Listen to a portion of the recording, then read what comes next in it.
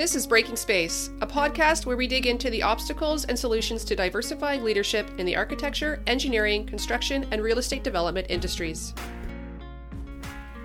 I'm Rebecca Cervera. I have 18 years of experience in the engineering, construction, and real estate development industries. I'm a certified project manager, a certified passive house consultant, and a member of the Applied Technologists and Technicians of British Columbia.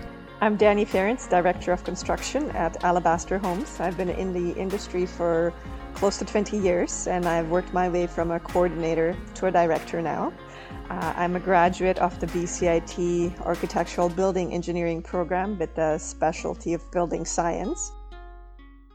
This episode is brought to you with the support of Y5 Creative, where the brand always comes first. Need a new brand or website? Check out y5creative.com. The Virtual Spell gives you access to a virtual assistant to help grow your business and take on tasks such as copywriting, social media, and influencer management. Learn more at thevirtualspell.com.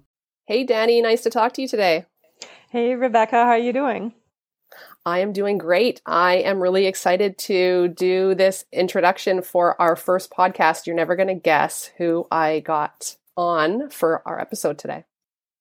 Oh my God, who do you have? I hate guessing, so just tell me, please. Okay. I got Patrick Reynolds from Boyden. Oh my God, Patrick is in my network. I think he's such an amazing human being. I'm so excited to hear what you guys have to talk about. I think he's been with Boyden for like 20 years or something like that. He has 20 years of experience in the executive search industry, and he's currently a managing partner with Boyden's Executive Search. So I knew that you had him in your network, and that he would be a great guest to have on. Oh my God, what are you guys going to talk about? So today we are talking about finding diversity in leadership. Oh, wow. That's going to be a very strong topic because last time I talked to Patrick, we've had some interesting conversations about this topic. So I'm really looking forward to see what's going to come out of it.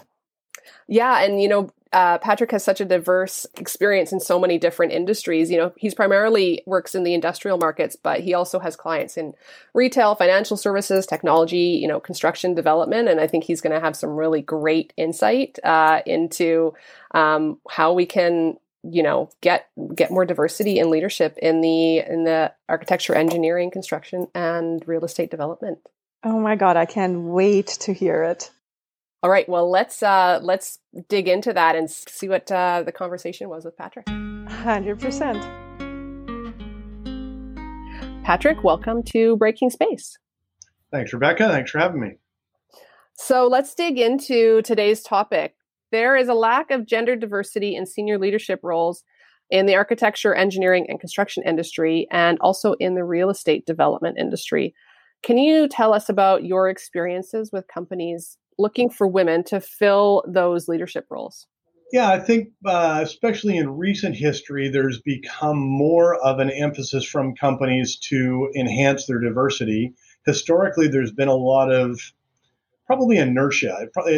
My perspective on it is that it started a lot of years ago when there weren't a lot of women interested in the industry, so it sort of just became an old boys club, so to speak. And then when that happened, suddenly it's difficult for women to break into the industry. There's lots of sort of skeptics and resistance to getting in there. So that sort of industry inertia, it wasn't just one or two companies, but the whole industry kind of went that way. And there were some women who were able to be successful in that space, but they were the exceptions, not the rules. And they had to be really resilient and deal with all sorts of issues to get through. So I think there's and the problem is that once that inertia happens, there are very few mentors or allies for women wanting to break into the industry, and so you've got to be that much more resilient than the next person in order to work your way through. I still think there's a lower percentage of women interested in those industries, but it is growing, and there are more and more women becoming successful in there, and so I think the number of mentors and allies is starting to grow. Okay, interesting. I liked the term industry inertia. The inertia has been so far one way, and we all know inertia works. Once it gets rolling, the harder it is to stop. And you also touched on women not wanting necessarily, or less women wanting to enter those industries. And I wonder if those industries would be more, something that more women would be likely to enter into if there was more diversity in leadership. If women saw, there's a path for me, or if there was more of those, of women in those leadership roles, that would attract the recruitment side as well. Yeah, for sure. I mean, it's the mentor or ally piece that I mentioned before, but it's also just the vision of that's what I can be one day, right? You hear all the time. I'm a sports fan, and so there's lots of ads on TV right now, lots of pieces with female hockey players demonstrating the way for young girls to get involved in hockey and have a future in hockey. Well, you see that person playing on the international stage, winning the gold medal. That's exciting. You can visualize yourself in that job in the future. With so few women in executive roles in some of these industries, in construction and real estate development industries, it's hard for young professionals just starting out to really see that path to the future. And I wonder also, the impact that it has on mid-career professionals. We hear it, I'm not so sure about the numbers from the construction industry, but I know for engineering, the numbers are quite high for women leaving, after 5 to 10 years. And maybe, I'm not sure what the reasoning is for that, but is it because they don't see a path, or because they haven't had the mentors or the allies that really, have allowed them to see their career progression continues to be what it could be. Since they don't have that, they leave. For sure. I mean, why would you stick around in a job if you don't see a future for you, either with that organization or, even in a lot of respects in the industry? If you don't see any women in senior roles in the industry, why would you, and you're ambitious and you want to rise up through the industry and make something of your career, why would you stick around in that industry? The odds of you succeeding are significantly lower if you don't see that path. Mm-hmm. Yeah. I think that's a big issue to tackle, at this point, not only recruiting people into the industry or women into the industry, but keeping them there as well. And you said that recently you've had more companies looking to hire women into leadership positions in those industries, but have faced some obstacles to filling those roles, or, some challenges. Yeah. So, I think it's been on the rise for a while. The public sector is further ahead than the private sector in terms of seeking gender diversity and diversity in general, broader diversity. I think the public sector is further ahead. The private sector over the past decade is slowly starting to get on board and starting to understand the value of having diverse leadership teams and a diverse workforce. And so we're starting to see some clients asking for diversity on our in our candidate pool. So the candidates that we're presenting to them to consider for executive leadership roles, they want to see women on that list. They want to see some people who identify as BIPOC on those lists. Those are becoming more and more important even to private sector companies because they're starting to see that value. The challenge for us is because of this industry inertia and the historically few people, the historically few women in this case on today's topic, who are involved in those industries, it's really tough for us to find those qualified people to put forward. So as much as, there's companies now starting to say, yes, we can make those opportunities available for women, there just aren't that many qualified women because of this industry inertia that has kept them from rising up in the ranks of organizations. Mm-hmm. And you mentioned before, the women who do make it have to be exceptional. And I'm sure they would say, and lucky in a way to have been given opportunities throughout their career by companies. A lot of people say, making it into leadership has partly to do with luck, because you do have to have, somebody to sort of sponsor you and somebody to recognize, that you can move into those roles and those positions. And is that something that companies need to look at, that it's not just a matter of somebody just organically getting that type of experience, that somebody has to give them those opportunities to get there, And not all companies are doing that, or are not recognizing that it's their role to be promoting that pipeline. Yeah, I mean, it's a combination of a number of things. Good fortune or luck is certainly a factor for some. You've got to be in the right place at the right time, or with somebody who has the right attitude that will help enable you to succeed.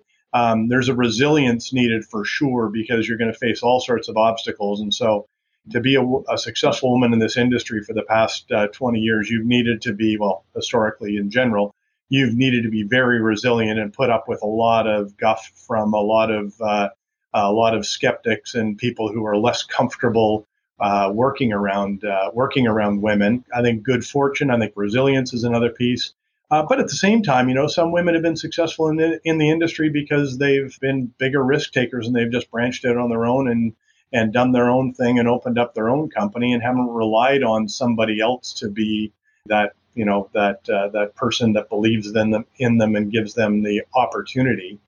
But again, it's back to the mentor and ally program. If there aren't a lot of women though in those senior positions, you're counting on a man in the senior position to believe in the woman, and that's risky for guys, because the tried and true is just to keep on promoting guys. There's probably some sort of element of risk for a company in promoting a woman into the senior ranks, because what are their clients going to think? The industry inertia has been such that it's safe to hire a male into those positions.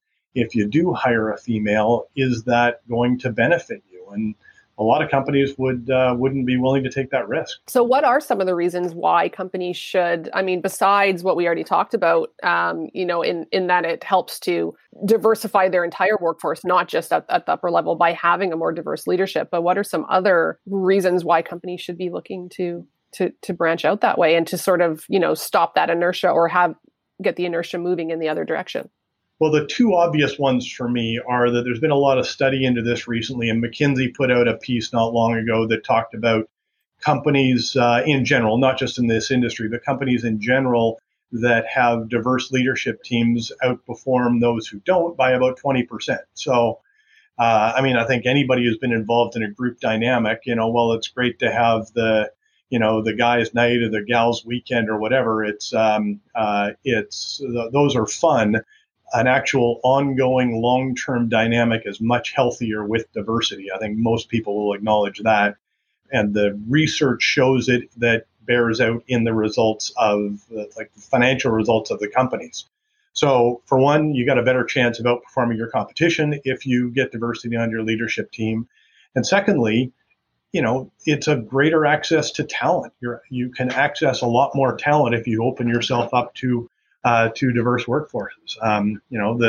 The construction or development company that buys into women in the workforce and gets senior people who believe in others, you're going to show that path to the young professional women who are starting out in the industry, and they're going to get interested and engaged, and they're going to perform better for you, and you're just going to have access to a bigger talent pool than your competitors who aren't doing that. Well, those are two pretty good reasons to get some more diversity into companies. And I know I've been reading some articles as well about, making the business case and, for diversity and leadership. And I think that 20% of diverse leader groups outperform those that have less diverse groups, I think that's a pretty big number. It is. That's pretty big. So I think that's a good driver for a lot of companies. Mm-hmm. So my next question is, how can companies close that leadership gap? What is it going to take? And specifically for construction, real estate, engineering, what is it going to take for that gap to shrink, and for companies to really, like you mentioned risk before, to take on that risk, or to be the leader? And once there's enough leaders, the inertia changes, but somebody has to jump in. Yeah, it really is breaking the inertia, and that's risky, right? You got to take a bit of a risk, and you have to be purposeful about it. Like, a company needs to go out and say, okay, we need a new project director to manage this group of projects over here, and we are I don't know if you can go to market with the limited supply of women in the industry and say we're only going to hire a woman into this role, but we have clients telling us we want to see women on your recommended list of candidates, and so we put an extra emphasis on trying to source women in the industry in order to get them there. You might have to hire somebody who has a bit less experience than their male counterpart because she hasn't had the length of experience in the industry. 20 years ago, there were even fewer women in the industry. So if you're looking for somebody with 20 years experience, you might not have that long a list. So you might have to take somebody with a little less experience, but more potential. But the rewards for doing that, I think, are tremendous. Just looking at the opportunities for showing the pathway to younger female professionals that they have a roadmap to get to a successful place within the organization. They have an example of somebody who's been successful in this organization as a woman. You'll get greater access to talent and greater engagement of employee. It's really a culture shift. You got to get past the skepticism and the resistance and shift the culture. And culture shifts always come from the top. So it's the leadership is going to have to make that leap of faith and demonstrate to the organization that there are benefits for this. So bold leadership, bold changes, bold leadership. Yes. Do you think that that's something that we will see in the next? I mean, a lot of these pushes are, by 2030, so that gives us less than 10 years at this point. Do you think that the industries are shifting that way? We've seen other industries already shift that way. There are some more traditional industries that have been holdouts, but all evidence from other industries is that this is the direction they're going. It will continue that way. More traditional industries will get on board with this because you will start to see some companies being more successful and having access to the deeper candidate pools because they are welcoming of women. And next thing you know, you're going to have, and other diversity or equity seeking groups, you're going to see better results from those companies, which is going to force, at the end of the day, the reason the companies are this way is because they're trying to drive their best results. And historically, the way they've driven results is through having guys in those roles. And so once you prove that you can have better results by having more diverse workforce, then you're going to see that. And other industries have done it. More traditional industries are slower to adapt, but they'll adapt over time. I don't know if it'll be 10 years or 20 years by the time it gets into this industry, but Bill Gates says we overestimate the amount of progress we can make in a year and we underestimate the amount of progress we can make in 10 years. I think in 10 years' time, this industry will be vastly different than what it is today. Well, that's promising. I'm an optimist. Yes. Well, optimism. I think that's the way to go. I think that's the way to look for the solutions and try to help companies get there. And I really do hope that your optimism is right, and that some of these big leadership of these companies do recognize that it is for them to really be the drivers of the change. And I hope that that's where it goes. I mean, the companies aren't alone in this either, right? Like the women would be wannabe executives also have an important role to play in this, right? They've got to be resilient. They've got to be able to work their way through challenging times. They've got to perform, right? They've got to be capable, and they've got to perform and work through adversity. I mean, everybody does in their careers, right? So you gotta be able to do that. But once you get a bit of momentum, a bit of inertia going the other direction, and get some women in senior roles, you can start. The younger ones will start to see that path, and it should pick up. Mm-hmm. A big part is just learning how to deal with those skeptics and the resistors within the industry. Learning how to deal with them constructively. Speaking about where employees and women have a role in sort of striving for those leadership positions and what they can do to get there. I think that what happens, if a woman is in an organization and she's finding that she's not getting the career advancement that she wants, she goes to a different organization, and sometimes they can have, their resumes look a bit different than maybe, a man who has maybe the same amount of industry experience, but has stayed in companies longer, or has, moved up in a company, whereas the woman, she moved, instead of moving up in the company, she moved companies. And how does that affect how her resume looks and how it's sort of perceived from somebody who's looking to hire someone into a leadership position? Do they look at that and say, well, this person doesn't have the right experience because they weren't brought up in the same way? And like, what can an employee who is looking for a leadership role, who has that sort of that level of experience, what can she do to showcase herself? Yeah, I mean, that part of that's the inertia, right? You don't have, it's the catch-22. Can't get the experience until somebody gives me the opportunity to have the experience. You don't want to be too jumpy by any stretch. You don't want to be 1 year here, 2 years there. You want to show some resilience and some ability to work through things. You want to have, by mid-career, you want to have at least a couple of at least 3 to 5 year stints on your resume. Longer is fine, but you don't want to be 1 year here, 2 years there for 15 years of your career. That person gets sort of labeled as jumpy, and companies are less likely to hire them, because the best indicator of future performance is past performance. And if you haven't stayed with anybody else for more than a year or two, what are the odds you're going to stay with us for longer? And companies want people who are going to stay with them for 5 to 10 years, right? History would show that the resiliency piece that you were talking about. Yeah, history would show that 3 to 5 years is becoming more and more the average, but you want a few of the 5-year success stories, because really that's when you hit your stride with a company and really start to make a difference. And so sometimes you just have to sort of understand the landscape. Every company is different. Every circumstance is different.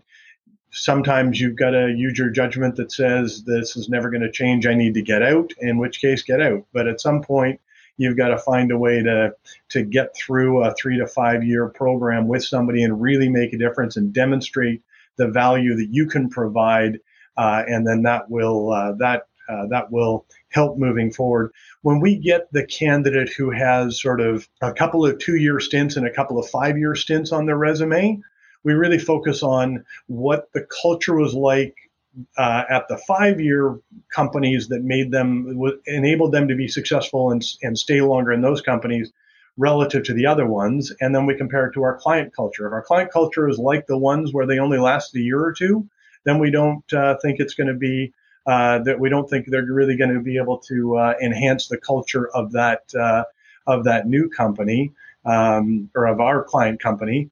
We would be more likely if our client's culture was more aligned with one of the 5-year organizations to recommend them as a viable candidate on a search.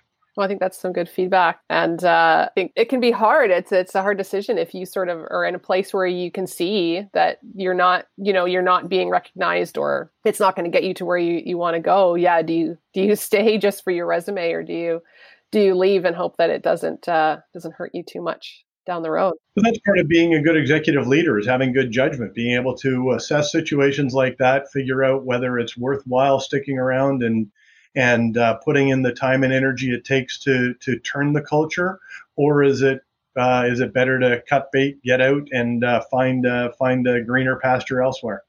Well, that's a great way to put it. It's great. I think this is a great place to end our conversation. I'm really appreciative for all of your insights today and for taking the time to join us on Breaking Space. Well, it's been a pleasure. Good luck with the future of your podcast. I think it's an important topic, and I hope I'm right about the future, and that in 10 years we're going to see a significant move in the industry. Great. Well, just before we leave, if the listeners want to connect with you, where is the best place for them to find you? LinkedIn probably is the best. Patrick Reynolds Boyden. I think I'm the only one out there. So LinkedIn is a good spot to look me up. Okay, great. Well, I'm sure after this conversation, some people will be interested to speak with you further about your insights and your expertise. All right. So thank you. Pleasure. So, Danny, what did you think of my conversation with Patrick? Oh my God, it was so good. I actually listened to it 3 times because I thought there were so many points that I felt I related to, so many points that really sparked the thought process in my head. And Industry inertia. Yeah, that term, I had not thought of it in that way before, but when he used that term, that was a big one for me too. Just wow. Like I have goosebumps right now because, I refer to the construction industry as the ancient industry. We are a bunch of dinosaurs. We do not like changing too many things. Like we are so set in our way. And then hearing the term industry inertia, I'm like, wow, that really hits it on the spot. Yeah, for sure. Incredible, absolutely incredible. And I think it's good for people to hear that because I think we need to be a little bit more conscious about it. We need to let progress in. We need to let change in. We need to make things different. Yeah, it sort of reframes the outlook on those changes, that we're not just, we shouldn't just be going in the same direction that we've always been going. Like how do we sort of alter that inertia to get to where we need to go? And the first step is this conversation, right? So I'm really glad you talked to Patrick because Patrick is honestly great. And, another thing that I thought was incredible and I think we should mention is the risk-taking part. It is a big risk to do something different. It is a big risk to put yourself on a spot and initiate change. And I think you guys mentioned that the diverse leadership companies outperform the non-diverse leadership companies by 20%. I think that was the number. Yeah. And it takes balls to be that company that is going to do something different. And, I talk about things that are a little bit not really always talked about in the open public space. And I get a lot of men commenting, but they comment in the private. They don't necessarily comment in the public. Like they do not comment on the posts, on the blogs, in the shared spaces. They message me directly, and it's not easy being that one person that will stand out because you don't know what kind of backlash you will get. Yeah, absolutely, and it is still pretty rare in this industry to have people stand, like making those comments publicly or making that stand publicly, so that it does take a risk taker. 100%. Yeah, he also talked about, it'll take bold leadership, which is essentially the same thing.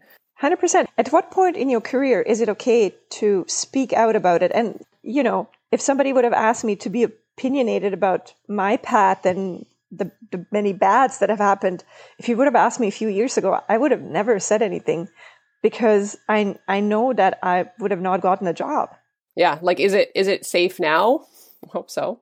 If we wait for it to be safe, will we be waiting forever? Well, I think that brings us to the next point, the luck and resilience. I have gone through the process, so I feel like I have the resilience to withstand some of the comments and the backlash. Me 10 years ago would not have had that. Right. I remember locking myself up at home and crying over something that's happened at work. And it was just like, do I go back? Do I change careers? And that was the reality. Now it's different, right? The worst case scenario is I'll get fired, which is not a big deal anymore. Right. Because you feel like you have enough, enough to move on to the next thing, and it's not as much of a threat to you. 100%. Like I have enough knowledge to get a job. I'm glad this topic is being discussed now. I'm so glad you talked to Patrick. Yeah, absolutely. I think he was such a great guest to have on. And I hope that some of the bold leaders out there or somebody who wants to be a bold leader and just needs a little bit of support will listen to this podcast and see that people are having this conversation, and that this is something that we can work on together. And maybe they'll want to be on the podcast. Get a bold leader on here and have them talk about it. That would be great. 100%. I mean, I think this is the time to challenge all those risk takers. Come forward. Yeah. Come forward and lead by example and stand up for what you believe in. And also, companies that have more diverse leadership have bigger hiring pools. So we're experiencing a huge shortage in the industry to hire people. So why wouldn't you want to open up that hiring pool for yourself? Yeah, it's time to change the inertia. 100%, Rebecca. I am looking forward to the next 10 years. And hopefully we can sit down with Patrick in 10 years somewhere, have a drink and discuss the change that has happened since the first episode. Yeah, that would be fantastic. Let's mark it on our calendars for 10 years from now. Yep, 100%. Okay, thanks very much, Dani. This is great talking to you about this episode. I'll catch you later. Bye. If you like this episode of Breaking Space, please give us a 5-star rating on Apple Podcasts and subscribe to be notified of future episodes. Connect with us on Instagram, Facebook, and LinkedIn.